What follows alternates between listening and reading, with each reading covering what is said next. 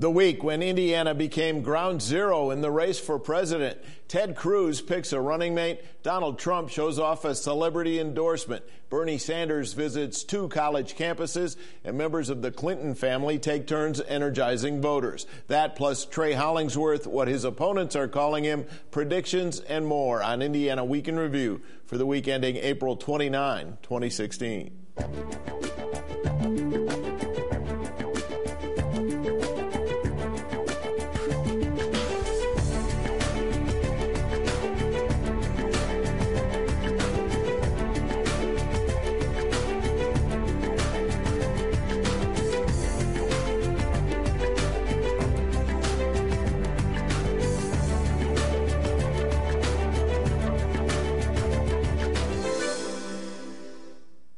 Programming is made possible by Ice Miller. Ice Miller, with a 100-year tradition of learning what is important to clients and strategizing with them toward a common goal. Today, Ice Miller continues its commitment to help clients build, grow, and protect their interests. More at icemiller.com. This week, Ted Cruz did his best to shake up the fight for the GOP nomination for president and the battle for Indiana. First, he made an alliance with John Kasich that calls for Kasich to drop his campaign here. Then he picked a running mate. His choice is former presidential candidate Carly Fiorina. In an announcement made at Pan Am Plaza, Cruz said he picked her for her character, her business background, and her conservative credentials. After a great deal of time and thought, after a great deal of consideration and prayer, I have come to the conclusion that if I am nominated to be President of the United States, that I will run on a ticket with my vice presidential nominee, Carly Fiorina. Well, look, the first goal is to deny Donald Trump the 1,237 delegates that he needs to win the nomination. And then we're going to go on and win. There's nothing untoward about a contested convention. We just haven't had it in a long time. Will the Cruz strategy work next Tuesday? It's the first question for our Indiana Week in Review panel. Democrat Ann Delaney. Republican Mike McDaniel. John Schwanitz, the host of Indiana Lawmakers, and John Ketzenberger, president of the Indiana Fiscal Policy Institute. I'm Wish TV State House reporter Jim Shella. Mike McDaniel, another development. Now, Mike Pence has endorsed Ted Cruz. Will that get him over the top? Well, I don't know about getting him over the top. I mean, the governor felt compelled after meeting with the 3 candidates. He felt like Ted Cruz was the one guy who best help if he would make it to the White House with moving Indiana forward. So he felt compelled to tell people how he was going to vote. He told people how he was going to vote. He didn't tell people that they should vote the way he's voting. Well, it's been called lukewarm. It was not the most forceful of endorsements. That's a tough distinction for a lot of people to make. Once they hear that you're voting for, they see that as an endorsement. Okay. A lot of people thought that he wouldn't endorse because it might hurt him with some with some Republicans in the fall. Well, I think it will hurt him with some Republicans in the fall, but the problem with this is that he is an ideological clone of Ted Cruz. I mean, they both wanted to shut the government down. They both wanted to repeal Obamacare. They both think RFRA and discrimination on the basis of sexual orientation is a good thing. They want to get in the bedroom with people's decisions about important health decisions. They are so much alike that I think the pressure from the right wing that's always supported Mike Pence was probably pretty intense for him to vote to give whatever lukewarm, half-hearted endorsement that he wound up giving. Okay, so back to the Kasich alliance. The agreement was Kasich doesn't campaign in Indiana, Cruz won't campaign in Oregon and New Mexico. That seemed to fall apart before the week was out. Yeah, it didn't really make sense to begin with. I mean, I understand they're trying to throw the weight of Kasich's supporters behind Cruz and maybe be able to take out Trump, but it doesn't make sense when you've only got a week to go anyway. Voters who might have been for Kasich, he's different decidedly from the other two, and so I think there are a lot of Kasich voters who think, well, I can't support Cruz, even if it is to try to take out Trump. It's kind of Machiavellian, and it's a little distasteful. So I think it's a strategy that didn't make a lot of sense. And really, it's interesting that these kinds of moves that used to be done behind closed doors and quietly are now so out in front. I think it's very interesting. Yeah, and then the running mate choice. That's a move that's never been done before. It was mocked by Donald Trump. He says, he's picking her. She'll never be elected. He's right. I mean, a lot of these things do sort of smack of desperation, whether it's this odd alliance, which I think everybody will agree, well, maybe the people involved won't agree, but most everybody on the outside would say it was not the best idea.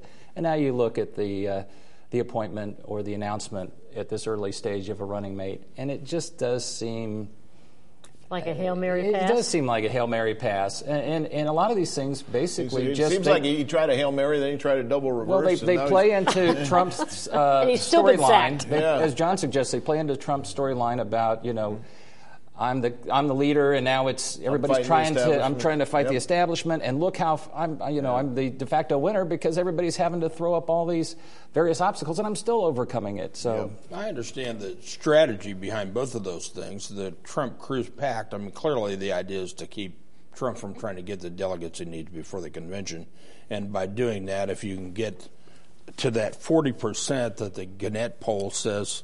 40% of Republicans say they can never vote for Trump. Right. And that same poll, 40% of the Democrats said they could never vote for Hillary. So if they're trying to get some of those people to vote for Cruz just to stop Trump moving forward, I mean, that was the strategy.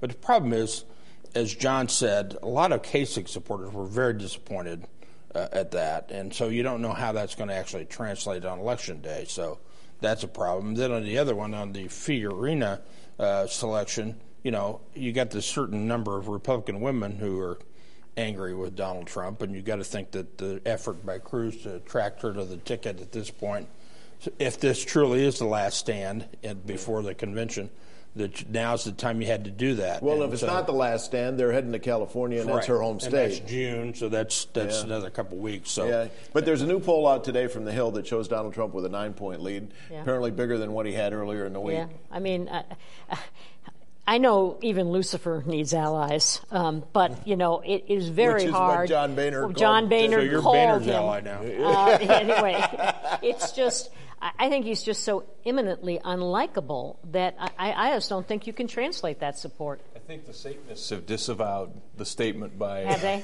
They don't want any part of it either? I think he is going to pick up some of those Kasich votes. I really do. All right, still with this. Former IU basketball coach Bob Knight endorsed Donald Trump this week and campaigned with him at rallies in Evansville and at the state fairgrounds.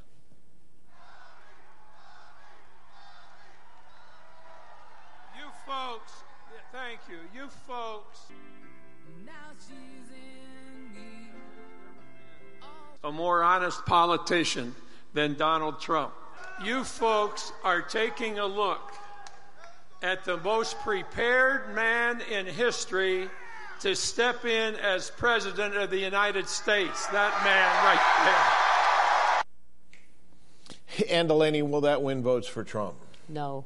I mean, I'd be the first to concede that Bobby Knight was a great basketball coach. That doesn't necessarily make him a good human being. And the fact that you have two misogynists like Trump and Knight together making common cause is not really very surprising to a lot of us. It was, odds may be a good term, to see Bob Knight talking about foreign policy at a political rally. Didn't make any difference. This was a good endorsement for Trump in Indiana. Clearly, there's still a lot of people that love Bobby Knight and care deeply about him and what he did for Indiana University and the state. And so that translates. There are people out there who feel like if he's for Trump, then Trump can't be all that bad a guy. I'm telling you, that's a powerful that's a powerful endorsement in this state. I thought it was smart because I think it took some of the sting out of what was going on the other side. I mean, this was a major announcement this week, and they traveled around the state to a couple of spots over 2 days. And I think it was powerful for Trump. Bob Knight was on stage endorsing Donald Trump on 2 different days wearing the same set of clothing. Hey, you got a good formula. I guess you stick with it. But it's didn't he wear the same clothing for same shirt 25 years? But had that plaid jacket Adidas. for years. I think sweater. I think Mike's right that if you look at the margins of how this can affect the race, and there might be some Hoosiers who still had some suspicions about Donald Trump. Maybe he's not like the rest of us here in the heartland of America. Maybe he's not prepared to be president. But then you have a man who, to many, is still sort of the patron saint of Indiana basketball. Not to you, of course. I'll tell you what. But I think it cuts both ways. It does. Here's my anecdote. I think it helps a little bit. Here's my anecdote about this. My brother-in-law, 16 years ago, when Bob Knight was fired, had this huge argument about Bob Knight.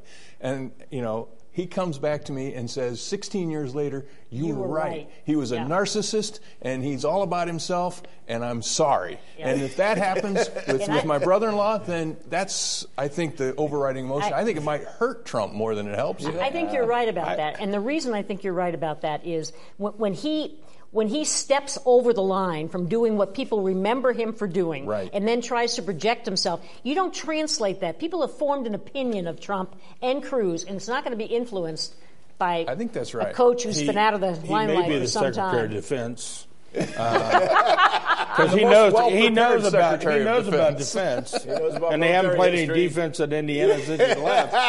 Man to man. Would there be a shot clock or no shot clock? Right. To the Democratic race, Hillary Clinton campaigned in northern Indiana this week. She spoke first at the Munster Steel Plant in Hammond. Her message was geared toward the general election in November, focusing on jobs and manufacturing. She says survival of the steel industry is one of her priorities. She also tried to counter the message from Donald Trump. It's important that people not just give speeches and get everybody riled up. You need to ask them, what are you actually going to do, and how are you going to do it? Give me the specifics. Don't just give me the rhetoric and the demagoguery.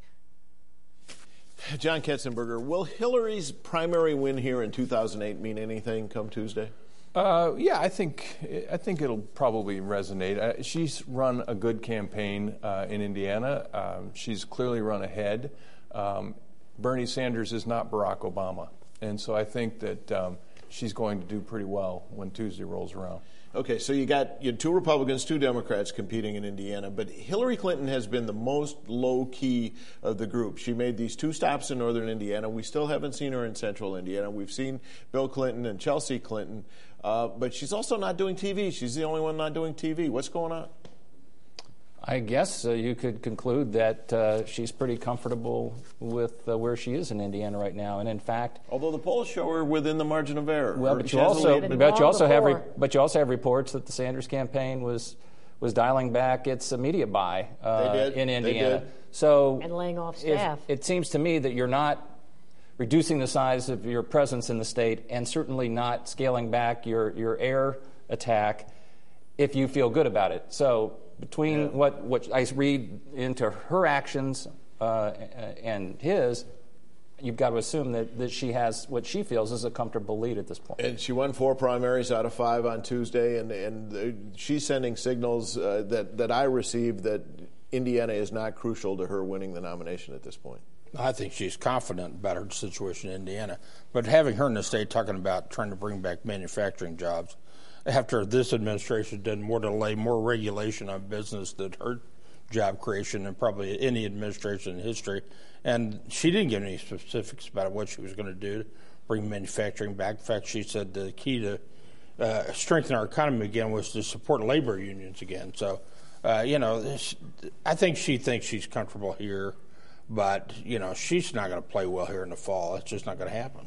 We've had 29 consecutive months of job growth, 29 consecutive months. We have actually done more job growth in 1 year than the entire 8 years of the Bush administration.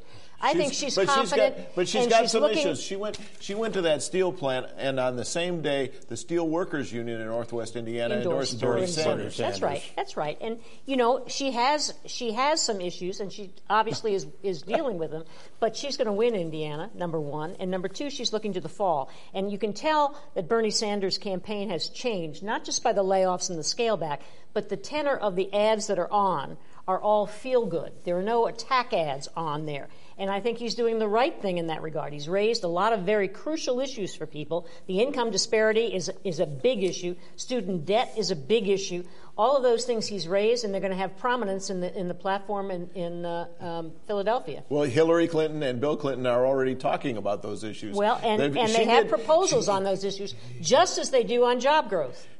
In 2008, the issues that were working for Barack Obama suddenly became Hillary Clinton's issues, and we're seeing the same thing again. Well, if you have no one candidate is the repository of every good idea. Right. So if you can cabbage on to them, more power to you. Okay, Bernie Sanders brought his campaign to Purdue and then IU this week, but he also cut his Indiana television budget before the week was out.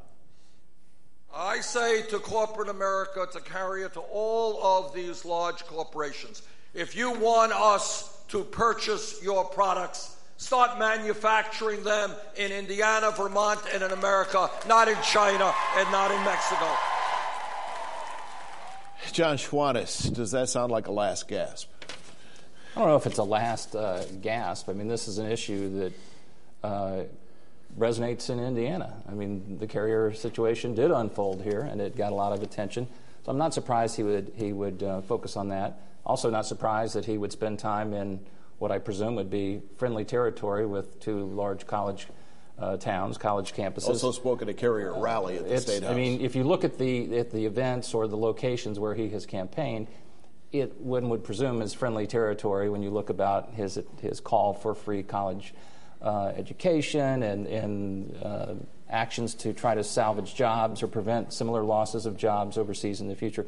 That's a friendly audience. Now, your point, I think, about scaling back some of the attacks is a good one. You don't seem to be he hasn't given up the notion of we still have momentum, we still as part of a revolution, but it doesn't seem to maybe have the bite that it would have a few weeks ago. I spoke to him this morning, and he said there's a narrow path to the nomination. Look, you don't get to be a politician of Bernie Sanders' ability and not recognize what you're up against.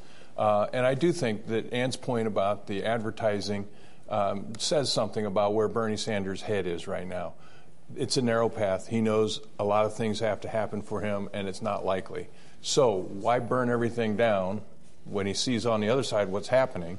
Why not try to bring the momentum and the ideas and the energy that he's created into the party itself? And so, I think that might be what we're seeing here. And it's a constructive path rather than destructive. And that's a really key point, because his candidacy during this entire time has been constructive. In sharp contrast with what we see on the other side, those ads by Cruz against Trump on television are vicious. I mean, they're really vicious.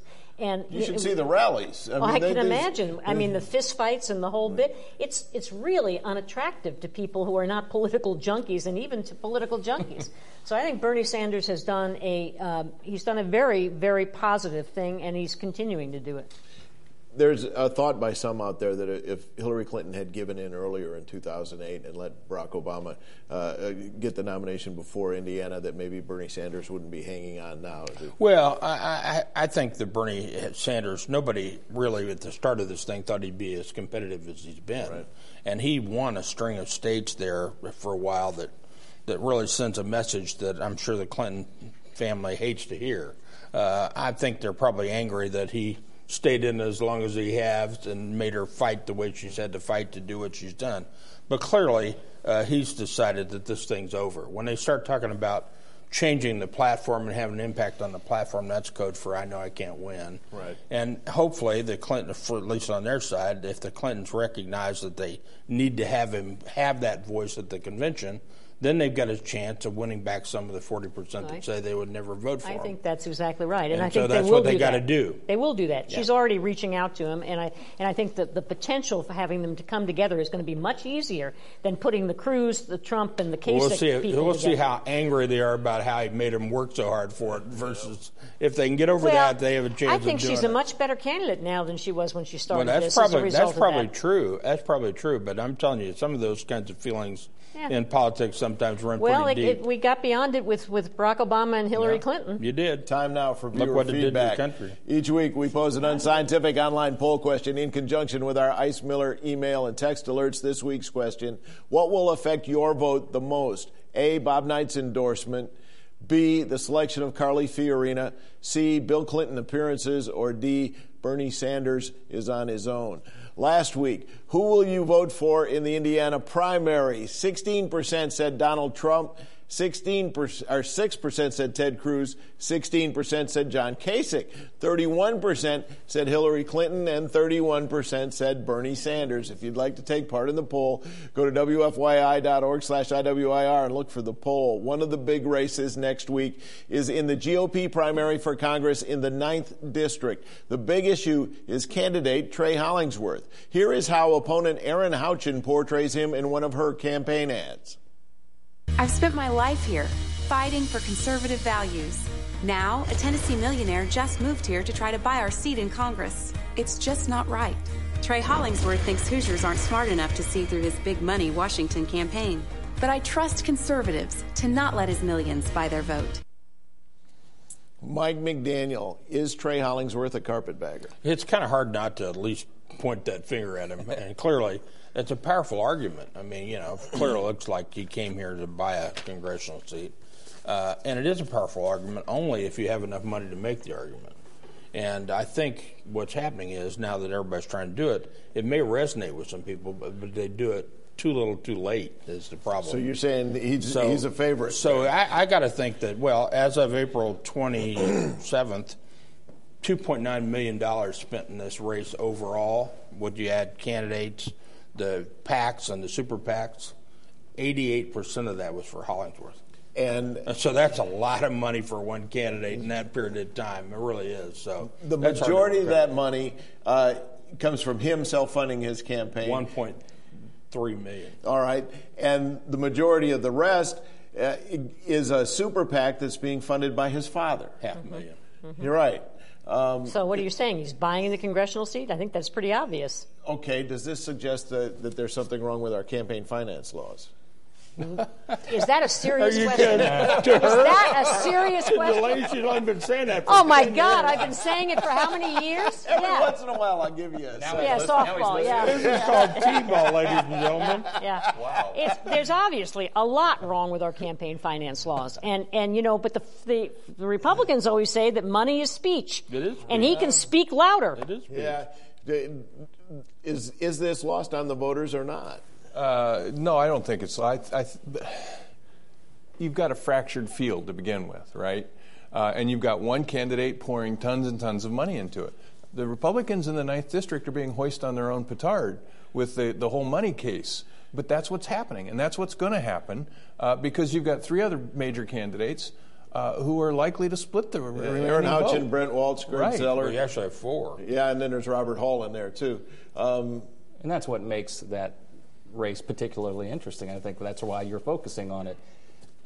It's not just option A, option B. I mean, this is much more. If it was, they could overcome that. Yes, but the point that you make, John, is a good one. You have serious candidates who are known and supported by certain constituencies within the district, and that just, when you slice that so many different ways, you don't really have a good indication necessarily of how it's going to turn out. Time now for predictions. Who's going to win the GOP primary race for president in Indiana, Mike McDaniel? I think Trump's got a sizable lead going into Tuesday. Yeah, I go along with that. I have to make it 3. We got unanimous, yeah. Donald Trump is going to win. I think Trump gets 45 of 57 delegates out of it, too. He's going to win Indiana. All right, the Democratic race for president in Indiana. I think Hillary will win. I think Hillary will win. This is getting boring, Hillary. Yeah, I think so, too. Okay, let's go to the U.S. Senate race on the Republican side. Todd Young versus Marlin Stutzman. Who wins that one, Mike? I think Todd Young does. Polling looks good for him. Well, and the ads you sat on have been basically, I'm surprised that Marlin Stutzman has any skin left. Well, Stutzman's had his own set of ads, too. Well, they have, but I think if Trump has the day that we think he has, it could maybe pull Marlin Stutzman ahead. Oh, well, that could be. I'd say Young has the advantage at this point. Well, Marlon Stutzman made a big mistake this week when he got into trouble again for not reporting an airplane trip from a supporter after having a family vacation paid for with campaign contributions. It starts to look like a pattern, and I think that works against him. I say Todd Young. Okay, to the congressional races, 3rd District Republican. Who wins that one? I think it's Jim Banks. Who is getting support from Club for Growth and others? I think it's Banks, but I think it's going to be close. Mm-hmm. Kip Tom, you say, will make it close? Kip Tom and Liz Brown. Okay. I mean, they're bunched up. I mean, they're not very far apart, all three of them. Again, very good point. Lots of legitimate candidates could go any way, but I think Banks, based on signs alone, I was up there recently, and he clearly wins the sign battle. Well, and he's had a well-financed campaign, so that would seem to be the same situation in the 9th up in the 3rd, except that it's been more traditional. I think Kip Tom's made it a heck of an interesting race, and there are large, I think Liz Brown's the same way. I say Jim Banks. All right. The 9th, we don't have time to go around the table. Trey Hollingsworth wins.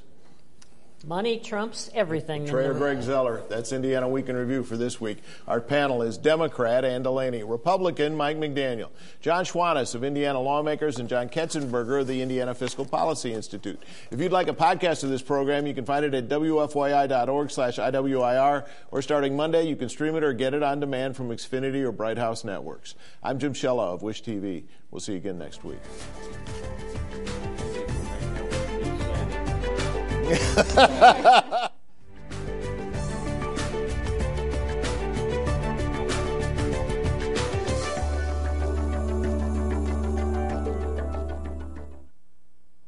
Programming is made possible by Ice Miller. Ice Miller, with a 100-year tradition of learning what is important to clients and strategizing with them toward a common goal. Today, Ice Miller continues its commitment to help clients build, grow, and protect their interests. More at icemiller.com.